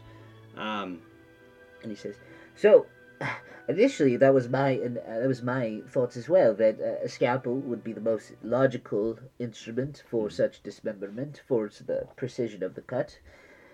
However, if you look closely, the width of the tears is far too jagged for the more precise instrumentality of a scalpel. This was a large instrument. So my next thought was a butcher's knife, because, cleavers, they do technically slice, and a large amount of force is necessary, and that might explain the tears. However, once again, did not match any... And he brings you over to where there's a collection of pigs' body parts that does have various different implements basically stuck into it, or doing the tears. And he goes, a butcher's knife would leave a much smoother transition, especially with the necessary force behind it. This, finally, I had a bit of an epiphany. Please wait just one moment. And he goes over to a wall of instruments, and he pulls out a riding saber. He says, do either of you want the pleasure? I'll take it. All right, Miss Walker, show us what you have. So I'm slicing a pig carcass right now? Yep. Put Okay. all your effort into it. Alright, I'll go for it. Give me a attack roll with your strength modifier. Oh. Should have let Pat do it. Oh, that's a 2. I go to do it, and I'm like, and I'll hand it to Pat. So I'll roll. I'm a knife person. Yeah. As am I. And he tries to spin a scalpel fancily, and instead he just nearly nicks his palm. He says, "God damn it!" This is with strength, not with Strength and dex. well, yeah, because it's a longsword. Okay. All right. So let's do strength. I mean, I'm assuming you're stronger than I am. Maybe you're I don't not. know, I got a +1. So, Oh, I got a +0, so you're stronger. all right, that's a 12. Okay. It is a dead pig carcass, so as long as you got more than a 2, that was pretty much... I rolled exactly a 2. I know. I'm being a putz. So, Oh, I thought that was for reals, and I Oh, was like, no, wow, God, no. really? No. It will kill. That's Yeah. exactly what I was thinking. So you slice through one of the haunches of the pig as Booth kind of suspends it, and with this little additional detail, with the pointing, with your own medical background and your investigative prowess, it doesn't take very long before you go, oh yeah, there's a infinitesimally small discrepancy between the cuts. Could be attributed to the pig carcass, might be a slightly different blade. Yep. But it is very similar. You are looking for a saber Saber. as the Right, so means this of is- dismemberment posthumously. Right, so that feels in line with the whole motif of war. Oh, you've ascertained some additional details then? Be prepared to have We're a few working on more, unless we catch this killer soon, be prepared to have a few more Bodies. bodies grace your slab. Oh, well, unfortunately, the inn is rather full. They check in, but they don't check out. Yes. Now, Booth. I suppose it's good to have a sense of humor when you work here. Oh, of course, of course. Not only that, but I can practice my best jokes on them before I try it with a live audience. Booth. We need to know how long this one was starving for before he succumbed. Yes, rather grisly way to go. Personally, I think between the two of them, Mr. Vinegross had it easy. No, our... And wait, hold up. Before we move on. Yeah. Can we rewind a little bit? Yep. Robinson told me that it wasn't the saber cuts that killed Dietrich. So what did? Do we have any Right. autopsy? Bit more of a mystery on that end of things, I'm afraid.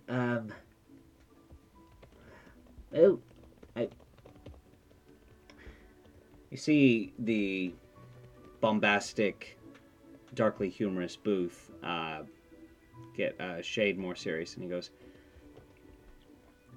I'm hesitant to put these details forth to the inspector yet because, despite my mental and medical fortitude, this is rather beyond me, and I have a hard time saying that, Detective. But perhaps your eyes can see something mine cannot. and he leads you over to Dietrich Weingross's head. You see that there's a line affixed the top of the scalp, light bloody line, as is common. Open the Yeah. skull. He goes, I must warn you, this is not like anything I've ever seen. and he peels off the top of Weingross's head, and the brain is there, if you can still call it that. However, a large majority of it, I would say probably 2/3 of it, are blackened, covered in this miasmatic paste that appears to be 2 parts corrosive, 1 part just, I use the word often, but only because it suits it, ichor. And looking at the head, do I notice blood has come from his ears? Give me either an investigation or a medicine. Does this look like what Carl threw up yesterday? Give me a history.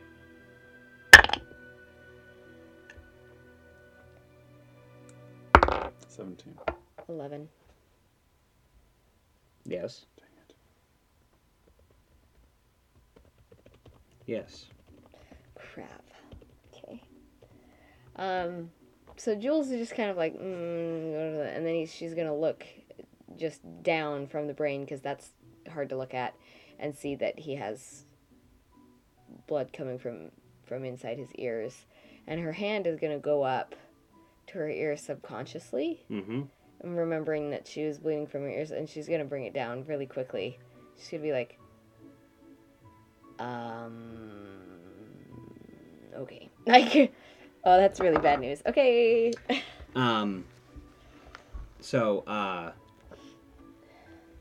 Booth is going to turn away from you, Patrick. And he's going to look at you, Miss Walker.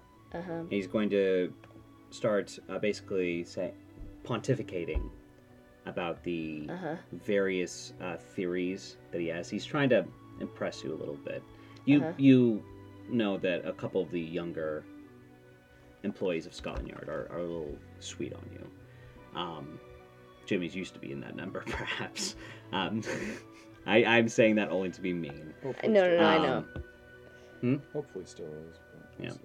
Well, poor Jamie. While he's doing that, Pat, why don't you go ahead and give me a perception check?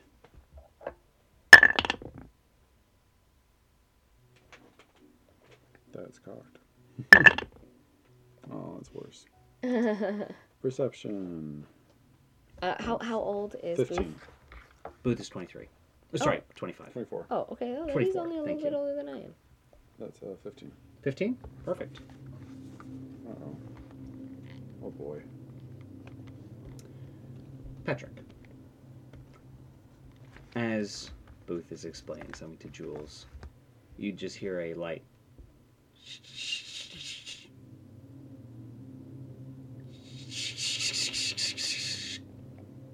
Shaking of what? shaking of like a metallic.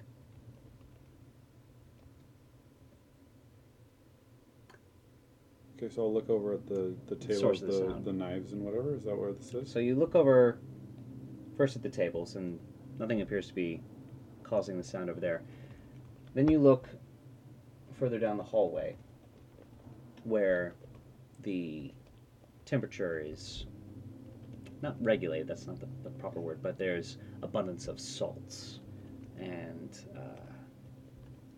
they try to keep that area, it's been specially constructed so that the air circulates to keep that area cooler. And the salt does a good job of preserving the rest of the bodies that are in that area of the morgue. And you see that in the darkness of that section of the morgue, one of the metallic tables housing the numerous corpses of London's unsolved crimes appears to just be rattling. Sheet draped over it.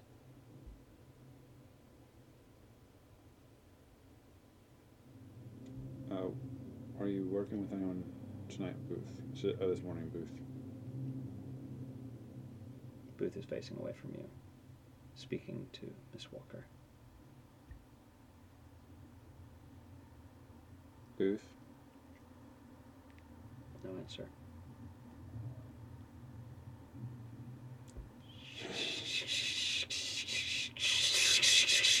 He sighs, turns to the table and walks to it. It's not just one table now.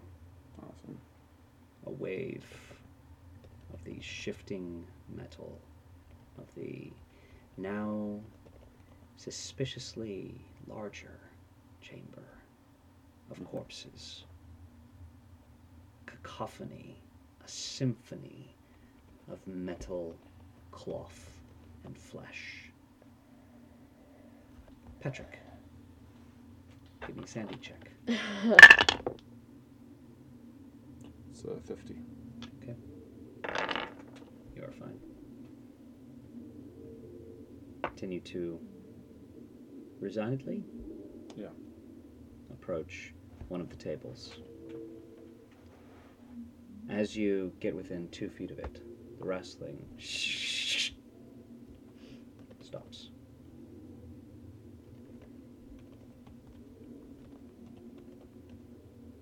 What do you do? Hand on the sheet, pull back.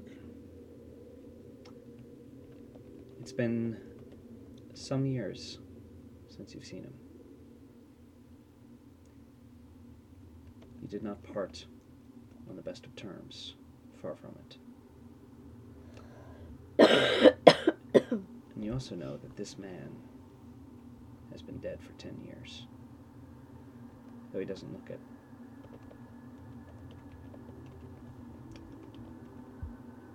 There's your father. Bald head, whitened mustache, strong, muscular frame, a frame that you feared and hated, a frame that admittedly raised you and made you a stronger person, but there was no love in that household.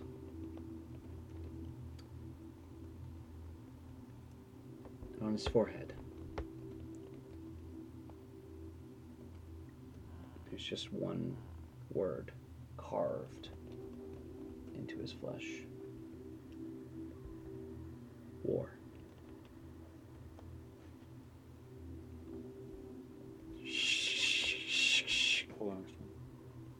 Big Mouth.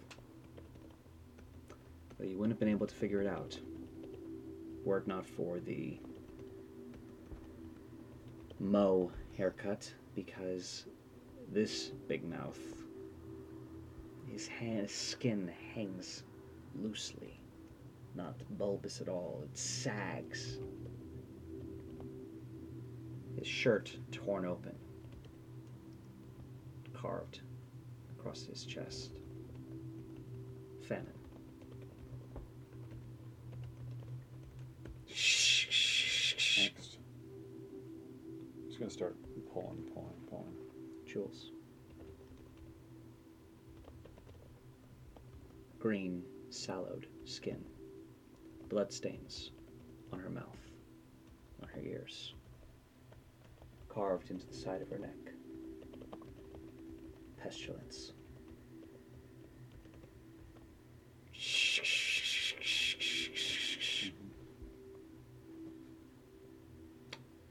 You first thought it was a mirror. It's not. Carl Patrick. Eyes black. Endless voids. Veins, a corrupted dark color, spidering all over your face. Your own mouth slowly opens. Your tongue, blackened, lolls out, and glowing in red writing. Death. Give me a sanity check. Oh, Earth, do I pass that? 2. I'm so sane. It's excellent. Except as you shake that away, that feeling of overwhelming dread, you look over your shoulder and you see the sagging flesh of Big Mouth has slipped off of the table and is now just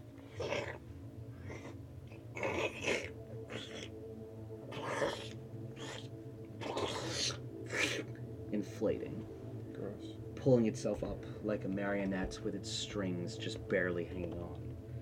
The sags of flesh leaking out of the clothing. And it just begins to slurp its way towards you. Alright, I'm going to use my whip. Whip at him. Okay, give me an attack roll. Not very good. That's a 12. A 12 just hits. Okay, that's 10. It's a 10-foot reach. Great. So that's 7 points of damage, Okay, and I'd like to spring backwards away from this. great. You're able to move about 20 feet, 30 feet away from it, so you're a total of 40 feet. And as you are backing up away from it,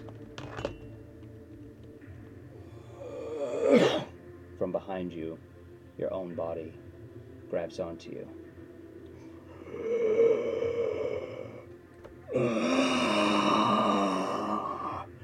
Black smog erupts from your own corpse's mouth and begins to wrap around your I'm gonna head. try to, throw him over my shoulder. Give me a Constitution saving throw followed by the athletics check.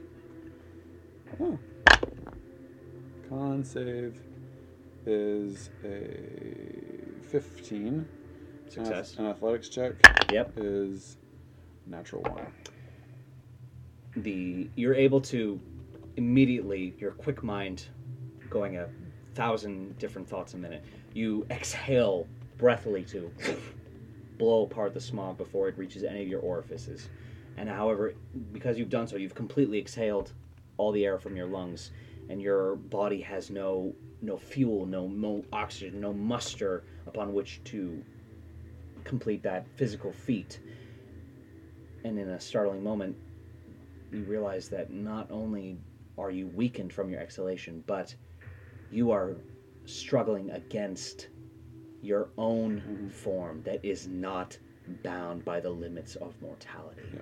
I'm going to call out. Let's see. Right now, do I want to do this? Do I want to do this right now? I think I do. I think I want to. Big mouth. Yeah. I'm going to use my channel divinity. I'm going to use my sacred oath. Channel divinity. I'm going to channel my divinity to do the Horn of Eld. So I'm using my divinity to blow my horn or my whistle to rally myself and my companions to take advantage on next attacks. So I'm hoping to alert people in the room who aren't paying attention to me being attacked by zombies, and also to, inspire myself and get And advantage. then maybe for this finally next realize that you're going bonkers just like Jules is. Yep. So that's my action. Speaking of which, Jules, Yeah. My action is to do that. Do I have a bonus action? it will be coming right back to you, Mr. Patrick. Jules. Yeah. As Booth is explaining his various theories to you, everything from parasitic worms to consumption of the mind to perhaps ate a particularly bad batch of eggs that just did not end well. You're barely focusing at all because you're trying desperately to hope that there is no actual connection between what's been experiencing to you and what you are looking at right now. And as you look to Patrick for any sort of reassurance, you see that Patrick is just standing there in front of the table where the pig carcasses are and Vinegross's body. His eyes are white. Pat. And that's why I think that perhaps what we're looking for here is something. Is there like an empty table somewhat in front of me that, like, to get to Pat, I can like stylistically slide over, kind of like the hood of a car? Oh, sure. Yay! There's a body in the way. We can do it. I just want to be super dramatic in getting to you. So I'm gonna Pat and just leap over a table. Okay. To get towards him. And I'm gonna push aside the fact of like, this is. I think what has been happening to me is happening to him. I'm not gonna think about that right now. I'm just gonna think about like, how do I wake someone up? Yeah, I don't like this. pretty much. Pat. Did you say you touch him? Not yet. Okay. I'm gonna try calling out to him first. No response. Oh, okay. Do you wear gloves? No. Okay. So I'm going to grab onto his hand. Pat? In this moment, when you grab his hand, there's a moment where you are no longer where you are. Uh-huh. It is just you and Pat, and you are holding his hand. Mm-hmm. His eyes are still milky white. And rather than the morgue, you're underwater. Mm-hmm. Dark water all around you. Until emerging from the darkness behind Pat is just this absolutely mammoth silhouette. Bigger than Big Ben. Mm-hmm. Mm. Tendrils of shadow coming off of it. And you see now very carefully that one such tendril has snaked its way through the water and is making contact with Patrick. The monstrous form slowly rotates its head, the apex of its form, to where you are. Doesn't have to do it, but it is somehow still noticeable to you. Mm-hmm. And another tendril begins to snake. It stops directly in front of you. And in this moment, you know instinctively that you could join Patrick in whatever's plaguing him. But the cost may be some of your mind. Do you let go, or do you let the tendril touch you? I don't know, because I don't know what the right option is. That's a great question, isn't it?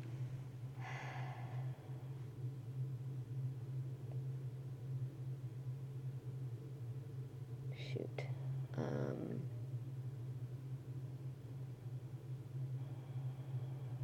I'm trying to decide Jules is trying to decide what's going to be most helpful for Patrick. So if going into whatever he's experiencing is going to help him, or if staying out of it is going to help him, because okay, so here's what she's going to do. She's going to let go first. Okay. And then I'm going to smack him. I'm going to slap him. As you let go of his hand, there's a brief moment of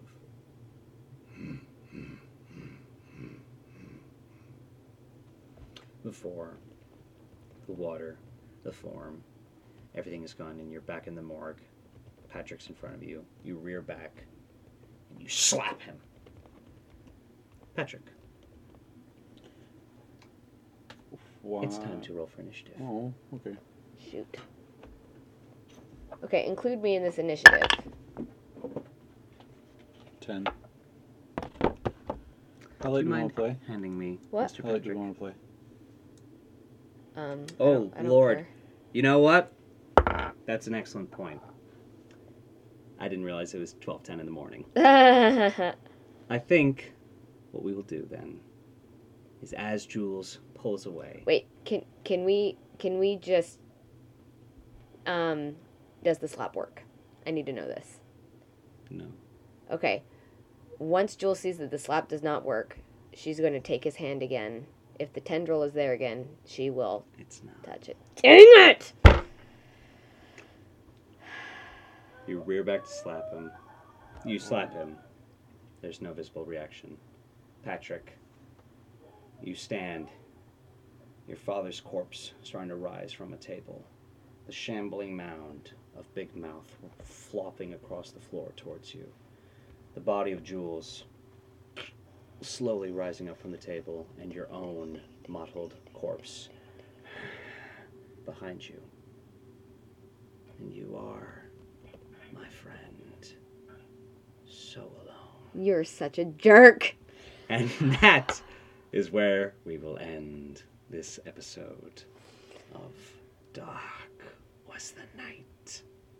Holy cats, man. Look forward to when we play next time, where Patrick might have to use his backup character. I hope not. Joking, maybe mostly.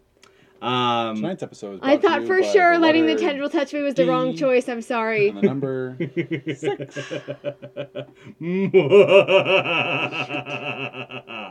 All right, have a spooky good time.